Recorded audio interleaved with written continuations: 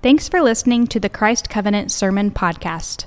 For more information, visit christcovenant.com. There's lots of exciting things going on, and it's a great time to be here. I mean, we are a new church. Some of you have been around from the very kind of when Christ Covenant was an idea. Some of you, maybe this is your first Sunday. If this is your first Sunday, you're really still on the ground floor because this is a brand new church. And one of the things I said last week, if you were here, is that I believe everyone here, if you're here, is called to be a part of this. In whatever way God has done it, he's called you to be here. You're here because of something. You're here because the Spirit is at work in your life and wants to use you here. And we talked about that last week when we talked about Paul's Macedonian call, that Paul was specifically called, and he was searching for the will of God for his life, but he was specifically called to Macedonia. And so this week, if you have your Bibles, we're going to be in Acts chapter 16. We're going to kind of continue that story and talk about what happened when Paul was called. When he went to Macedonia, what are some things that happened? And it's one of my favorite passages of Scripture. It's a long passage of Scripture, so just kind of bear with us. We're going to look at a few things that the Lord did in Macedonia, and I think it'll really encourage us as we think about what the Lord is doing here at Christ Covenant. So we're going to pick up in verse 11. Let's just look at this text, and then we'll make a few observations.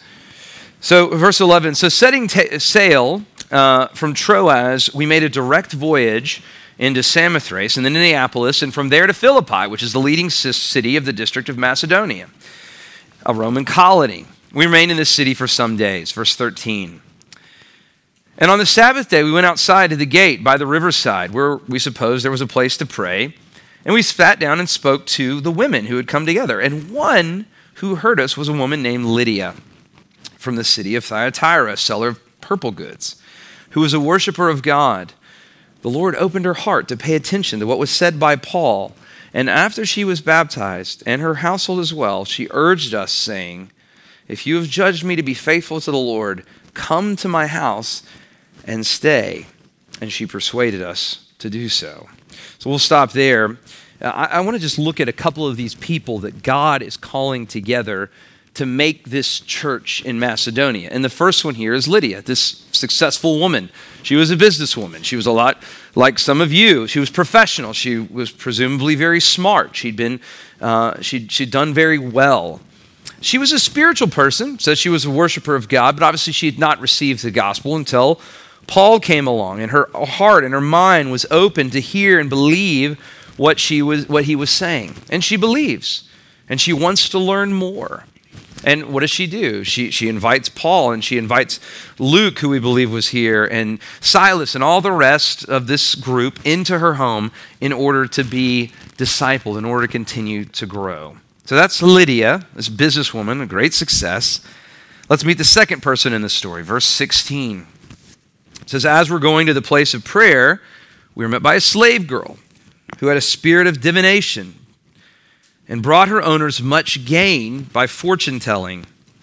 She followed Paul and us, crying out, these men are servants of the Most High God who proclaim to you the way of salvation. And this she kept doing for many days.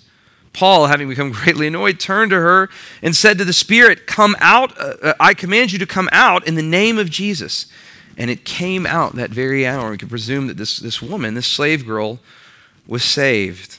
So again, the next person we meet, opposite end of the spectrum from Lydia. Lydia is a powerful businesswoman. This is a slave girl being owned by other people, total outcast in society. But even this woman has this amazing experience with the power of God. She's redeemed, she's reframed. And this church, again, the converts, or the believers in Jesus of this Macedonian era begin to form. We have an insider, wealthy businesswoman, Lydia, and a total outcast, this slave woman. Let's keep going though. Look at verse 19.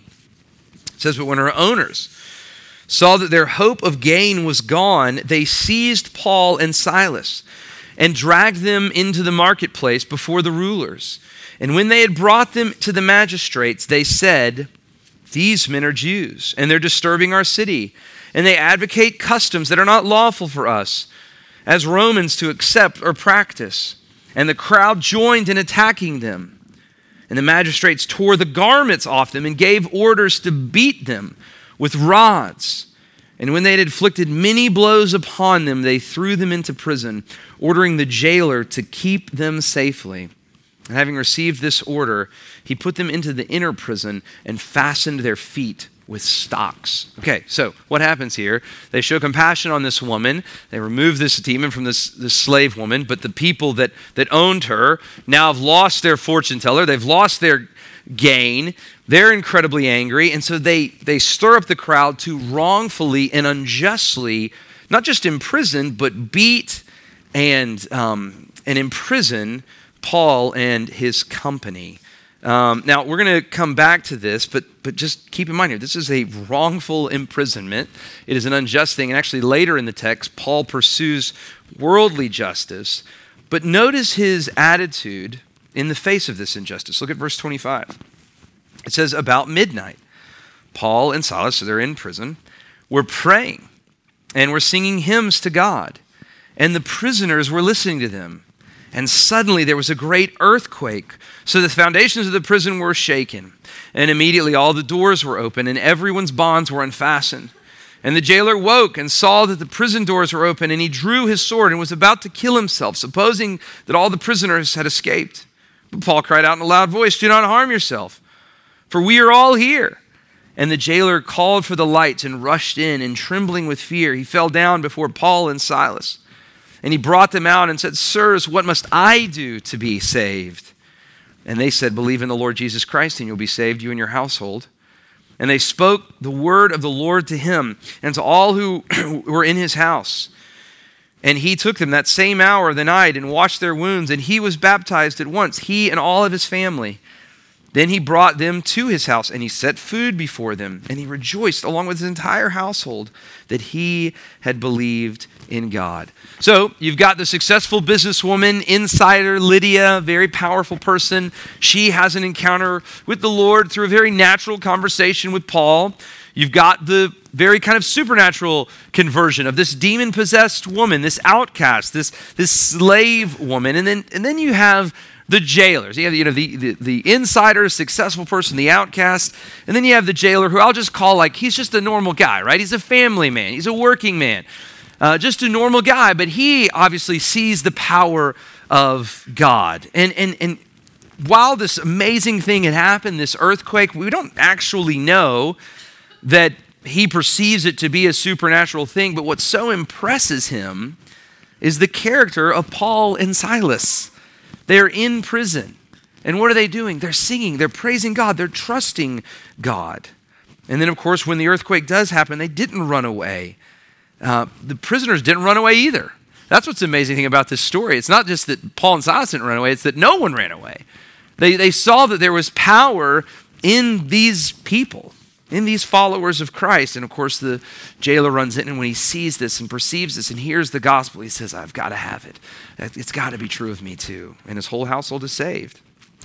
So a successful woman, an outcast, a family man, these people are the core people that God calls together to start the work of God, to start this little Philippian church. And as we're going to see next week, this little church that's formed together by these random folks really changes and impacts the entire world. So what I want to do today is we consider kind of the beginning of God's work in Macedonia and how the work began to shape. I think that we kind of meet this church in a similar time frame to where we are, the beginning, that God has called people together, people from different backgrounds, from different churches, with different visions. And he wants to begin something. He wants to do something here, and I think we can learn a lot from this. So our time is short, but I want to quickly make 5 observations from this little church in Macedonia that I think will instruct and be helpful for our little church here in Atlanta. First observation is that the true church of God is a diverse church. The true church of God is a diverse church. I mean, this is a diverse group. You have a successful woman, an outcast, and a family man. And this diverse group that really would have nothing to do with one another is who God calls together to begin his work in Macedonia. Now, this was nothing new for the church at this time. In fact, in Acts chapter 13, if you have your Bibles, flip over to Acts 13:1. Just read verse 1. We're not going to be able to talk about what the passage is about. But the church that Paul is coming from, which is the church at Antioch, the people that sent Paul, we read about them in Acts 13:1. Look at this crew, okay? Now there were the church at Antioch, prophets and teachers, Barnabas, Jewish guy, Simeon, who was called Niger, which was Latin for black. This guy was presumably from Africa. And again, just so you know, the early church had a lot of Africans. In fact, the greatest theologian of all time, except for maybe Paul, was an African man. In my opinion, was Augustine. He was an African in the early church. Lucius the Cyrene, so Lucius, this is a Latin name, so this is a Latin Roman guy. Now Cyrene is in northern Africa. Manaen, who was a lifelong friend of Herod. So think about this. You have Barnabas, this Jewish, like kind of normal Jewish guy. You've got these two African men. You've got Manaen, who was a total Jewish insider. I mean, this is Herod, the same Herod that killed Jesus. So this is his like childhood, Jewish privileged friend. And now he is working with this church in Antioch. And then, of course, Saul. You couldn't have a more diverse group of people who are united to see Christ's glory go throughout the whole Roman world. And we see the same thing in Philippi. Not so much racial, but definitely socioeconomic. And so let's talk about this for us. Now, we obviously, we find ourselves in Buckhead, an affluent area, a well-educated area. And obviously, if you look around this church, most of us kind of have that, college-educated, working or, white-collar kind of culture about us. And I don't mean to say anything that I'm saying right now to make anyone feel guilty for being who you are. You're who you are. And you're who God has called here. And God has done this. And so I don't want you to feel any more guilty than all of the disciples of Jesus should have felt for all being Jewish, right? But I think that our church, over these next 2 years, as we think about going forward, I think our church is going to change. I hope and I pray that it does. I hope and pray that it starts to reflect not just the culture and the character of our local community here, but starts to reflect the character of our city beyond this local community. And I believe that with that will come challenges, but with that will come a great revelation of God. And not just racial diversity, but socioeconomic diversity of all kinds. And this is one of the things that I love about our church. I love that we have the Covenant Arts Collective and things like Covenant Adventures and even the Covenant Institute. These are kinds of things that bring people together so that they can see their true unity in Christ. And I pray that would just be more so of what God is going to do at Christ Covenant. Again, I don't exactly know how this is going to manifest itself. I just believe it's going to happen, and God's going to do something. And I guess I'm asking you to have your eyes open for it and your hearts open for it. And in terms of racial diversity, that is a tricky thing in the South. And let's just be honest. There's a lot of layers. In fact, I just read this history of Atlanta called From Peachtree, where Peachtree meets Sweet Auburn. And the whole book is a racial history of our city, but it's kind of the way you tell the story of the city. It's just this nature of where we are. But I believe that, I hope and pray that in this church, there would be a church where not in a fakey kind of get attention way, but in a genuine, real way, God would just make a move, and there would be true diversity, true spirit-filled diversity. I've got some experience with this, and it's something I've thought about and read about and prayed about. When I went to First Baptist Covington, I was 26. Okay, for the fact that this church hired me was crazy. I was 26 and single, and I just turned 26. And I went to this very historic, and everything you think of like a First Baptist county seat church was true of this church, okay? Like every bad stereotype we had, okay?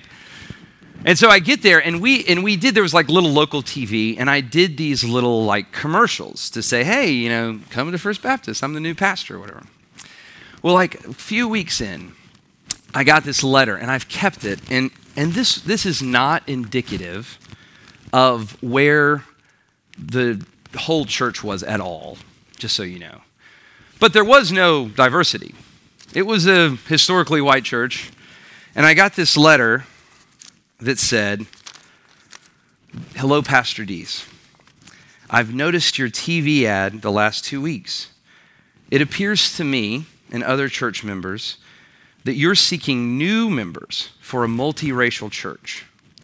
That might be comfortable for you, but the majority of members prefer a white American congregation, as it has been for many, many years, and prefer that it remains that way. I have enjoyed your sermons and know that the word will get around that you're a good preacher." A faithful church member, of course, anonymous letter, right? Now, that's kind of where we started. And again, this was not indicative of the majority of the members there. But that's what it wasn't surprising that I got this letter in this church either. And what we saw happen there over the course of 5 years was amazing. We started seeing people from different races. A multiracial church started to form. And, first, we had a black man. It was a single black man that joined. And then we had an Asian family come and an Hispanic family. And slowly but surely, the culture of the church started to change. Eventually, the church started electing black deacons and eventually a black elder. And this church where these letters were being written that for many, many years had been, a type of church, God moved. Now, I just want to say, we didn't do anything to make that happen. It wasn't like this, we prayed that we would be a true spirit-filled church, and God just started to do it, and I so believe that God did. Now, I left there, and I went to Birmingham, Alabama, and I was so excited about what God had done there that I really went after, in what I thought were good, intentional ways, racial diversity in a different site of the church that I was pastoring over there. And it was it wasn't like this, but it was a predominantly white suburban church in Birmingham. We started a site downtown, and we did all these strategic things, so we thought, but it never really felt so genuine. It felt like we were kind of forcing it. And we were trying to be obedient. But anyway, my point is this. You can't just conjure up unity in Christ. Christ has to do that. Jesus has to do that. But at the same time, you can resist it. At the same time, you can resist the Spirit's leading. And we are where we are today. But I really believe that these next 2 years, something is going to happen. God's going to do something. I don't even know what. I'm not even standing here before you saying, this is what's going to happen. This is our strategic vision to do this. I think if we were to do that, it would be wrong. But when the Spirit moves and when the Spirit leads, I'm asking you to join me and for all of us to be obedient to God's call. Because I think we see in this clear passage that the true church of God is a diverse church. Second thing that we see, I know I've got to keep moving. Second thing that we see here is that the true church of God will face hardship. The true church of God will face hardship. I mean, look at this. Paul and Silas, what are they doing? They're doing the most compassionate and kind thing they possibly could have been doing. They're helping out this little slave girl. They are following the will of Christ. They're being totally obedient to the Lord. And what happens? In this amazingly unjust way, they're arrested, they're treated poorly, they are beaten, they are attacked, and they are put in prison. They are obeying the call of God. They're giving their whole life to the Lord, and they're facing great hardship. And I just want to say, look, things are, for the most part, really good at Christ Covenant right now. We're a church plant. There's excitement. The congregation seems to be pretty healthy. I say for the most part. But look, we will face hardship as a church. Some of you are facing hardship right now. And any true church does face hardship. And any true follower of Christ does face hardship. There will be pain, there will be sickness that we will face as a congregation, and loss of jobs, and wayward children, and death, and all of the challenges that this fallen world brings. So I can't promise you as we look to the next 2 years that it's going to be great and easy.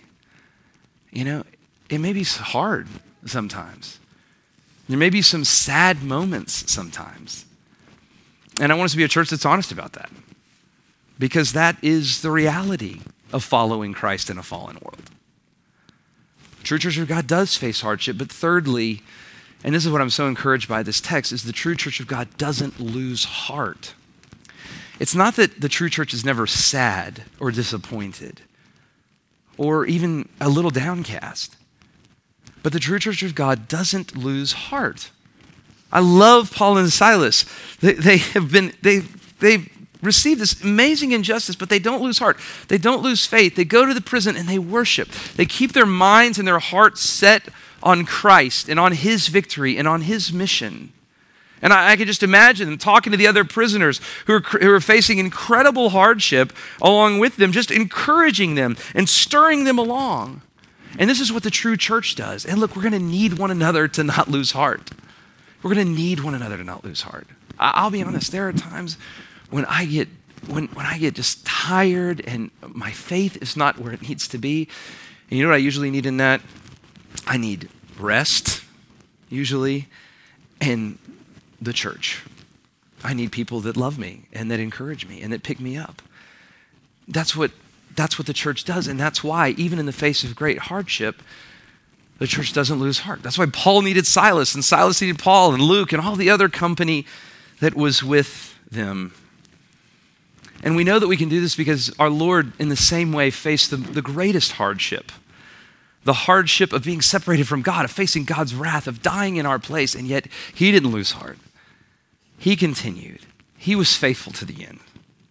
The true church of God does not lose heart. And fourthly, and very practically for us today, the true church of God is a people of sacrifice. The true church of God is sacrificial. This whole Finding Atlanta thing is about us being sacrificial. Sacrificing time, sacrificing resources in order that the mission of God would go forward, in order that people know the gospel and they love the kingdom and they're living for the mission of God. And, this whole passage is about generosity and sacrifice. And I don't apologize that we're asking for that, because this is true of the church forever. I mean, look at these people. This whole passage about people that are opening their homes and providing for one another. These people that are washing wounds, they're being generous. In fact, the only people here that aren't being generous are the people that are throwing Paul in prison when they lose their profitability, when the girl is no longer telling fortunes. And so what does this mean for us? And we talked about it with Matt. What does this mean for us? Next week, we're going to ask you two things. How are you called to engage, and how are you called to resource? And my big ask is that this week you'd actually spend time in prayer. I don't want you to get caught off guard next week, right? The reason I'm bringing this ridiculously huge card out here right now is so next week you won't feel like, oh my goodness, he just threw this thing in my face. We're just saying, no, this week, and if you didn't get one of the books, we want you to get the book and pray about this. I want you to actually spend time with your family and say, okay, where are we going to engage? And that may be, as Matt said, it may be with Covenant Kids. It may be with the Biblical Counseling Center. It may be in partnering with one of the missions that we're going to support around the world. And I'm just going to leave that up to you and ask that the Lord would make that clear. And if you have questions about any of this, please ask us. And then we're asking you to plan how you think you're going to give. And I realize for some of you guys, this is a church. What's so great about this church is there's a lot of you that you've got your first big time job ever. A lot of you are right out of college. And this has never been a habit of your life. And some of you are thinking, well, I don't know if I'm really the person that's supposed to give. I'm the lower entry level position guy. And if you actually were honest about current giving in 2018, it would be, well, actually that's zero. I haven't given anything. And so what we're asking this person to do is to say, okay, well, next year, what am I going to do? How am I going to plan? How am I going to get in the game? How am I going to engage with this? And the thing I always say is, the thing on generosity, if you truly want to be a generous person, it's doing exactly what we're talking about right here. If I was going to say, if you wanted to save money in your life, if you wanted to have a savings account, create savings, prepare for retirement, whatever it is, how do you do that? Do you say, if you want to save a bunch of money, at the end of this year, we're going to take all the money that we don't spend this year and put it in our savings account? Is that how you save?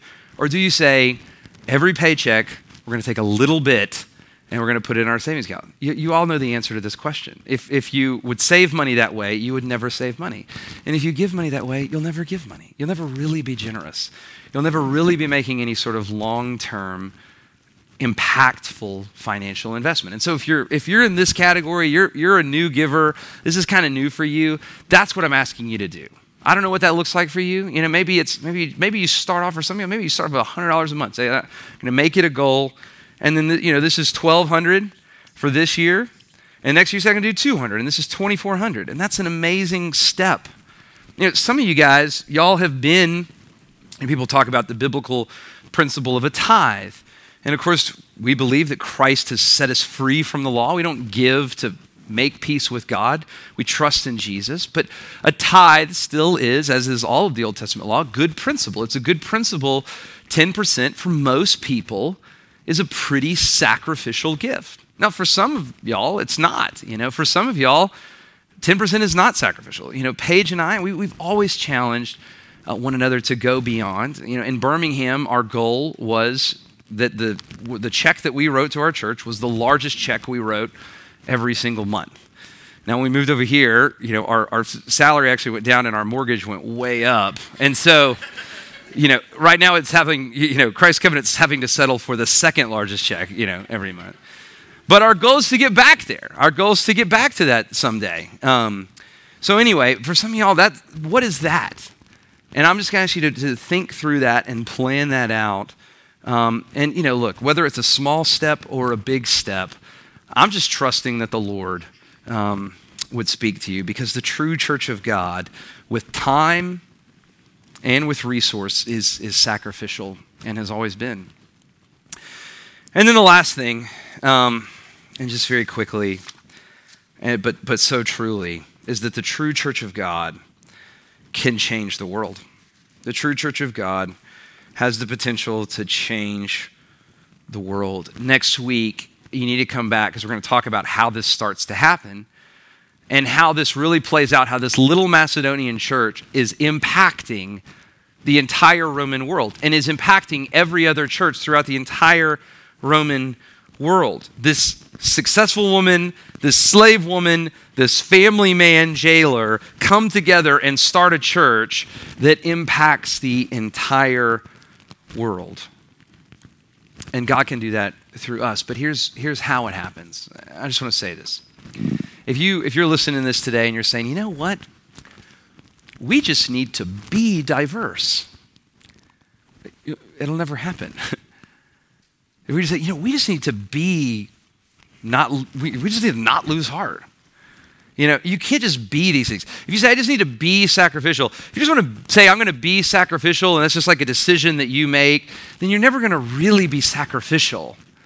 There's some people that want to show the world that they're sacrificial, and then you're always looking for credit. You're always wanting people to see how sacrificial you are. That's not real sacrifice. You're just trading money for recognition. You're not really giving something away. You see, the only way that this happens is for God to do this in your life. And when this really happens in your life and in my life is when we stop looking to ourselves and start looking to Christ. We look away from ourselves. We stop looking at ourselves and our abilities and really find ourselves looking to Jesus, looking to God, and trusting that God would do this in us. And this is exactly what Jesus does when he comes. Paul wrote a letter later to this church, this Philippian church. And it's called Philippians. And he loves this church. It says in Philippians chapter 4 that this church was his joy and his crown. He loves this church. But here's the exhortation that he gives them. And this is a famous passage of scripture, but it comes in Philippians 2. Paul says to them, do nothing from selfish ambition or vain conceit. This is how you follow God. This is how God works in you. But in humility, count others more significant than yourself. Let each of you not only look to his own interest, but all to the interest of others. And then he says, here's the key to spirituality. Here's the key to us being a great church. Here's the key to us being diverse someday. Here's the key to us not losing heart. Here's the key to us changing the world. You want to hear it? It's right here. It says, have this mind among yourselves, which is yours in Christ Jesus, who though he was in the form of God, did not consider equality with God a thing to be grasped. What is he saying? He's saying, have the mind of Jesus, who even though Jesus was fully God, you know that, right? Jesus, in essence, he is God. He is no less than God, fully God. And yet, he did not consider his equality with God. It says here, a thing to be grasped. That's not the best translation. Another translation says, a thing to be used for his own advantage. I like that better. He did not consider his essence, which was God essence, the essence of God, equality with God. He did not consider equality with God a thing to be used for his own advantage. He wasn't always looking to maximize himself, but he emptied himself. And he took the form of a servant. And he did, for somebody who has the essence of God, he did the most humble thing. He was born in the likeness of men. And being found in human form, he humbled himself by becoming obedient to the point of death, even the point of death on the cross. The amazing thing about Jesus didn't just humble himself before God, he actually humbled himself before us. This is what he's displaying throughout his whole ministry. He's washing the feet of his disciples. He's taking on our sin. He's giving us his reward. He died in our place, and it's only when we meet Jesus, it's only when you really believe that Jesus has done that for you, that he's humbled himself before you, that you can then humble yourself before him and humble yourself before others. And here's the deal that he has. And he's provided life and peace and joy when you look to him. And when we start finding that truth, that the way to us being great as a church and as Christians and as individuals is following the way of Jesus, which is humility, which is looking away from ourselves and looking to God and his will and looking to others. Well, that's when God does to us what he did to Jesus. He gave Jesus the name that's above every name. That at the name of Jesus, every knee should bow in heaven and earth, and every tongue could confess that Jesus is Lord, to the glory of God the Father. That's when God starts to exalt his church and do great things among us. So we look away from ourselves. We can't just do this. The reason this was happening at Philippi is because God was doing this because these people were looking away from themselves. And they had found truth and life in Jesus. Thanks for listening to the Christ Covenant Sermon Podcast. If you have any prayer needs, questions, or comments about the sermon, we would love to hear from you. So please text us at 678-951-9041, or feel free to email Jason at jason@christcovenant.com.